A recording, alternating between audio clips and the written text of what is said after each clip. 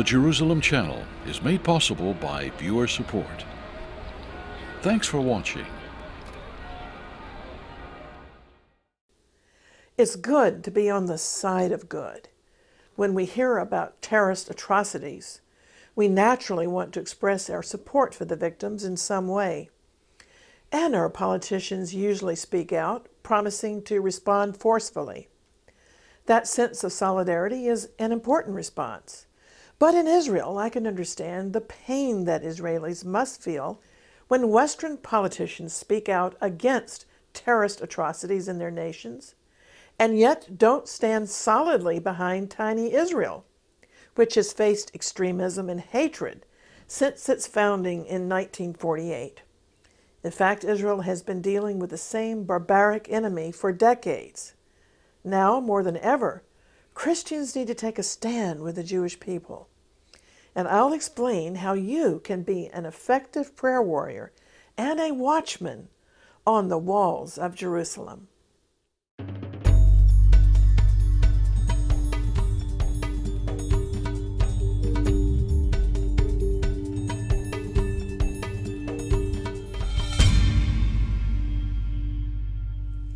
Hello, I'm Christine Darg.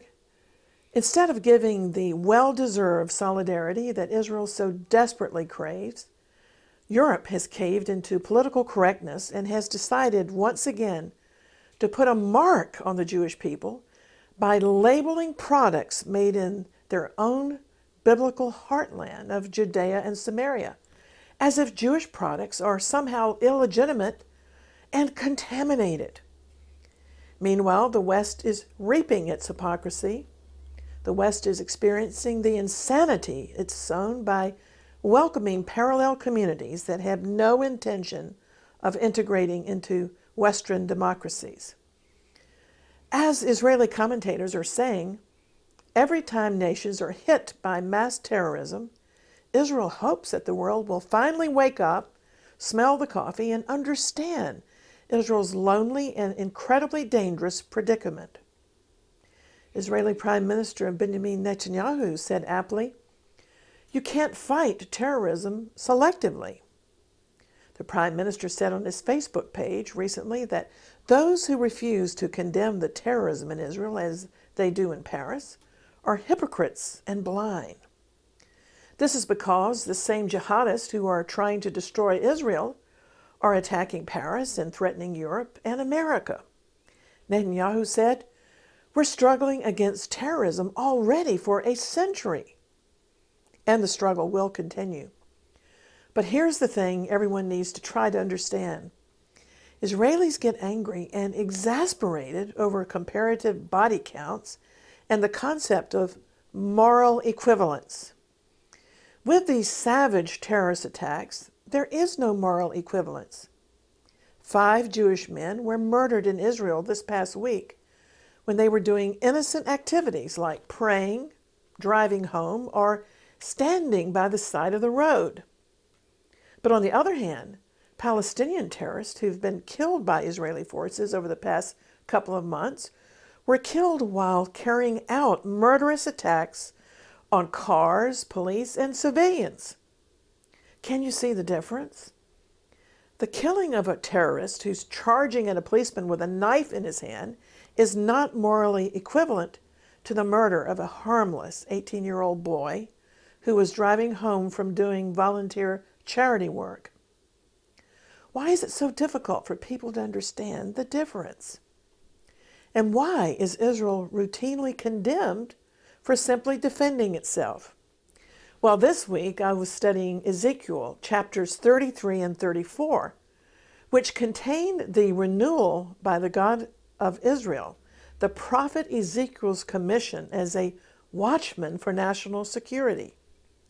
Ezekiel was commanded to address his nation once again, but in a new tone, a tone of greater warning, yet also adding consolation. Like today, when war against terrorism has been declared, Ezekiel 33 was written at a time of war, and consequently a time of grave danger for Israel. The prophet spoke of wild beasts in the land. And isn't this what we've been seeing today? Israel and Western nations don't have today wild lions and tigers that can devour us, but terrorists. Their beast-like instincts tear and kill and thirst for more blood. And as watchmen upon the walls of Jerusalem, we're surely engaged in a time of great spiritual conflict. We're enlisted in a lifelong resistance campaign until the rapture or Jesus returns. God's people are the people of the book, Jews and Christians together. And we have enemies who are emboldened by weak leaders. And those of us who have accepted the post to watch and pray on Israel's walls are in a very similar position to the Hebrew prophets of old. The Dutch statesman Geert Wilders has said, "If the Jews are denied the right to live in freedom and peace, soon we'll all be denied this right. And if the light of Israel is extinguished, God forbid, we'll all face darkness. If Israel falls, the West falls." Well, this quote reminded me of the poem or statement by the German pastor Martin Niemöller concerning the cowardice of German intellectuals following the Nazis' rise to power. It goes like this. First, they came for the socialists, and I didn't speak out because I wasn't a socialist. Then they came for the trade unionists, and I didn't speak out because I wasn't a trade unionist. Then they came for the Jews, and I didn't speak out because I wasn't a Jew.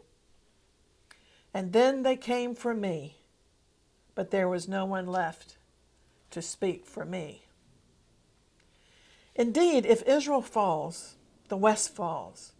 And why should the world care or be dependent upon what appears to be a very tiny nation, the state of Israel?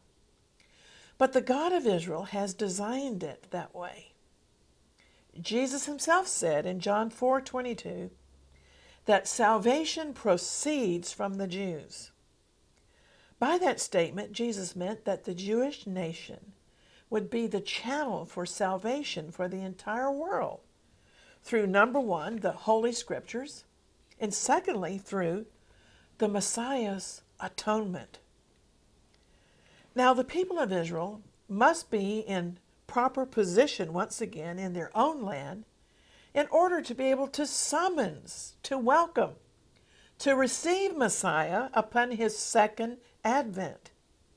And from this city of Jerusalem, the capital of Israel, he will rule the world for 1,000 years. Well, naturally, satanic forces manipulating behind the scenes are desperate to stop the return of the Lord. But the powers of darkness can't stop the Lord's return in triumph because it's inevitable. God's word on the matter cannot be broken. However, one way to delay the Lord's return would be to wipe the present state of Israel off the face of the map. Then God would have to start all over again, collecting Jews from the four corners of the earth, from wherever he could find them again, to regather them back to the promised land. But God is not mocked, and his arm isn't shortened, that he cannot save the nation of Israel in this perilous hour.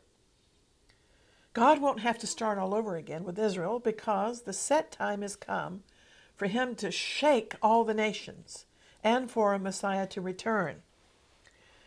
The prophet Haggai wrote in chapter 2 and verse 7 that God will shake all the nations. And preachers love to quote that verse. But in its context it reads, "And I will shake all the nations, and the treasures of all the nations will be brought to this temple. And I will fill this place with glory, says the Lord of hosts." So the context is restored Israel. You see, there is life after the church age is gathered up into the fullness of the Gentiles, and God is determined to restore his people. Even the holy temple will be restored, even if for a short while it's desecrated. But God is still ultimately in control of the end time scenario. So watchmen, this is our watch. This is our hour The Lord expects us to keep in view the movements of the terrorists, to observe with great care every advancement of evil, and to pray for every possible thwarting and victory against the evil that's rising. You see, we're to note with constant and even sleepless vigilance the secret movements of the enemy as revealed by the intelligence of the Holy Spirit. Such prayers in God's war rooms frustrate the powers of darkness. It's our duty to understand the times as the children of Issachar and to interpret all that's transpiring in light of truth as revealed in God's prophetic word. You'll find that reference to the children of Issachar in 1 Chronicles 12:32, where it says, "And of the children of Issachar, which were men that had understanding of the times, to know what Israel ought to do." You see, we must call out, we must mark and resist every deviance, every apostasy, every departure from divine truth in these troublesome days. As during World War II, we must put up a resistance movement in the Spirit against the powers of darkness and refuse to go AWOL from our positions on Jerusalem's wall. So let's take a Selah moment and thank God as intercessors for the tremendous honor, the responsibility that He's given to us. On the one hand, if we don't warn and if we don't intercede, blood could be on our hands. But on the other hand, the interests, the destinies, and the very lives of entire nations were entrusted by God in the keeping of watchmen such as Ezekiel, Jeremiah, and Daniel, and even intercessors today. In a sense, the safety of the entire Jewish nation was in Ezekiel's hands in his day, and all watchmen were required by God to be faithful. Ezekiel was required to be diligent.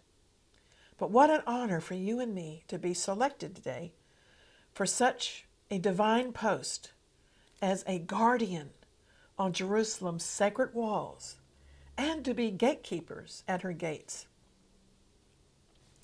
Well, in Ezekiel 33 and verses 6 to 8, the watchman is severely condemned who would be found sleeping at his post or who sees trouble but fails to warn his fellow citizens of any impending attack. The watchman who fails to speak, to warn, and who has no sense of the urgency of the hour and the importance of his duty would be gravely at fault and would be severely judged by God. So it's very important who we listen to in this hour and how we hear, because our business is to warn sinners of the danger that they are foolishly entertaining. And if souls perish through the watchman's neglect, God says we'll bring guilt upon ourselves. And so I want to read verses 7 to 9 from Ezekiel 33 from the Message, which is a paraphrase of the Bible, and this reads very well and sounds contemporary to our ears. Speaking to Ezekiel, God said, "You, son of man, are the watchman. I've made you a watchman for Israel. The minute you hear a message from me, warn them. If I say to the wicked, wicked man, wicked woman, you're on the fast track to death, and you don't speak up and you don't warn the wicked to change their ways, the wicked will die unwarned in their sins, and I'll hold you responsible for their bloodshed. But if you warn the wicked to change their ways, and they don't do it, they'll die in their sins, well warned, and at least you will have saved your own life." Think about this with a spiritual application. The Bible says that the interests, the fortunes, the lives of the entire nation were placed in the keeping of one man, the watchman. He was responsible for tens of thousands of people and more potentially. The safety of the entire realm hung on him. He had to have good eyesight physically and spiritually. But it was a distinctive honor to be selected for the post. And the characteristic of faithfulness, of course, was paramount.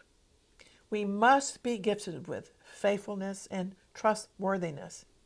And yet even faithfulness and trustworthiness aren't enough to guarantee success, because the people may be backslidden or deceived or just plain deluded.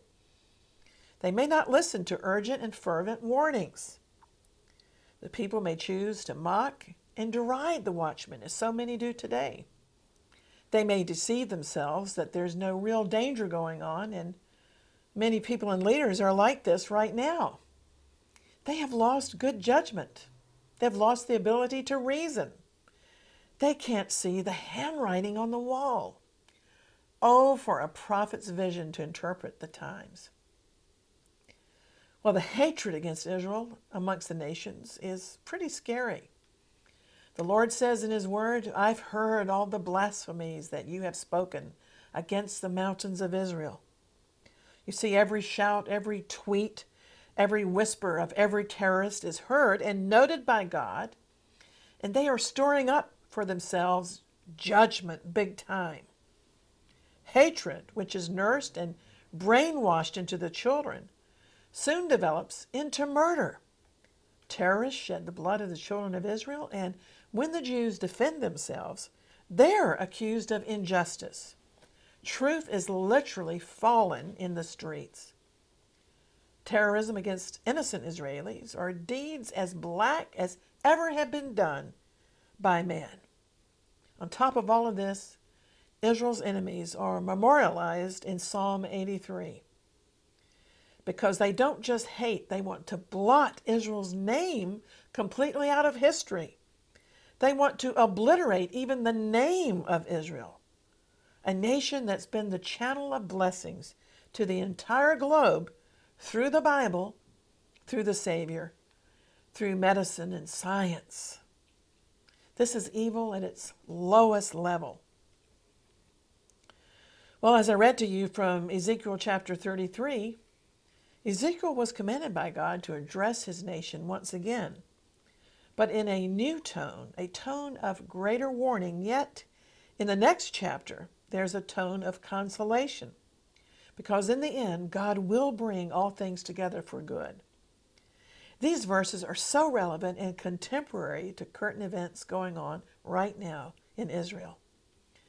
In Ezekiel chapter 34, the Lord promises, "Yet will I save my flock, and they will no longer be plundered. I will place over them one shepherd, my servant David, and he will be their shepherd." This speaks of the millennial rule of King Messiah. And then God says in verse 25, "I will make a covenant of peace." These words are less definite than the new covenant prophesied in Jeremiah 31:31, but it's the same thought along the lines of national salvation. God says, "I will make a covenant of peace with them and rid the land of savage beasts." As I said, the terrorists have become like savage beasts, but God promises to shake and to sort out and to bring the rule in of King Messiah.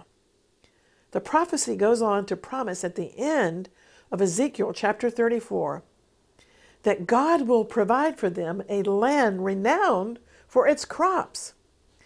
Then the Lord says, "They will know I am the Lord their God, and they are my people." So He's going to call them the sheep of His pasture, and He will be their God. This passage is so wonderful because it describes how the Jewish people will move from despair to a golden age of peace under the leadership of King Messiah, whom God will appoint as the one shepherd over His flock Israel. He's described in this passage as my servant David. And David is an idiom for Messiah, who is a better David. Believers see the messianic reference of this portion of prophecy as Jesus. Yeshua is His Hebrew name, great David's greater son. He's the ultimate man after God's own heart. And God, in fact, has already made the appointment God has set his king on his holy hill, despite the present raging of the nations. For the past centuries, the Israelis, the Jews, have tasted the horrors of the Holocaust, of pogroms, of bitter exile from their land. But God's covenant of peace will lift them up once again. They shall be his people, and the prophecy is they shall dwell safely. This is the precious promise of tranquility in the book of Ezekiel, total protection. And it even says they'll sleep too, meaning that they'll enjoy proper rest and relaxation. In a new era of peace and prosperity under King Messiah, the evil, oppressive men, the beasts, will finally be tamed. Ishmael, the wild donkey, will be broken in by the Holy Spirit. The wolf will lie down with the lamb, and so forth. Security will be perfect, and the fields will yield even more superb crops than Israel is already currently producing. For such a long and dreary time, the Jews bore reproach among the nations, but God is removing their reproach, and for their dishonor they'll be exalted with King Messiah. When they cry for peace and safety without Messiah, sudden destruction will come to those trusting in the arm of flesh, the Bible says. But, thankfully, the Holy Spirit also at this time will be poured out upon Israel, the spirit of grace and supplication. This is the promise of Zechariah 12:10. And they will mourn for Messiah. Israel will be brought to great repentance, as will the surrounding nations. And now this is where we come in. Whenever God determines to draw near to a people, to revive and awaken them, and whenever he's about to display his awesome power, he always awakens the spirit of prayer first. It's a spiritual fact that prayer always precedes revival. And it's happening right now, and you and I are a part of it as watchmen.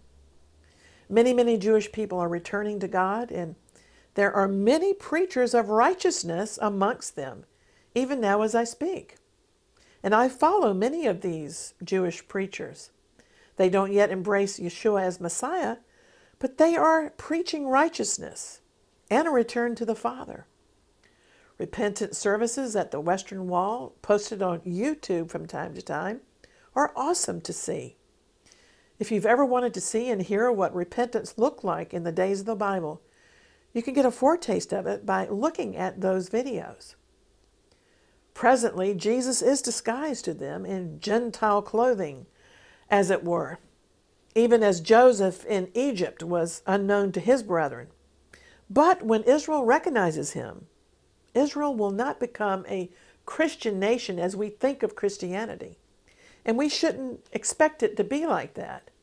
Rather, Israel will remain the Jewish nation under the authority of King Messiah, Jesus, the Lion of the tribe of Judah. Yeshua is his Hebrew name, on the throne of his father David. So Messiah will soon return. He'll put down the last rebellion that's shortly to come to pass by a false Christ.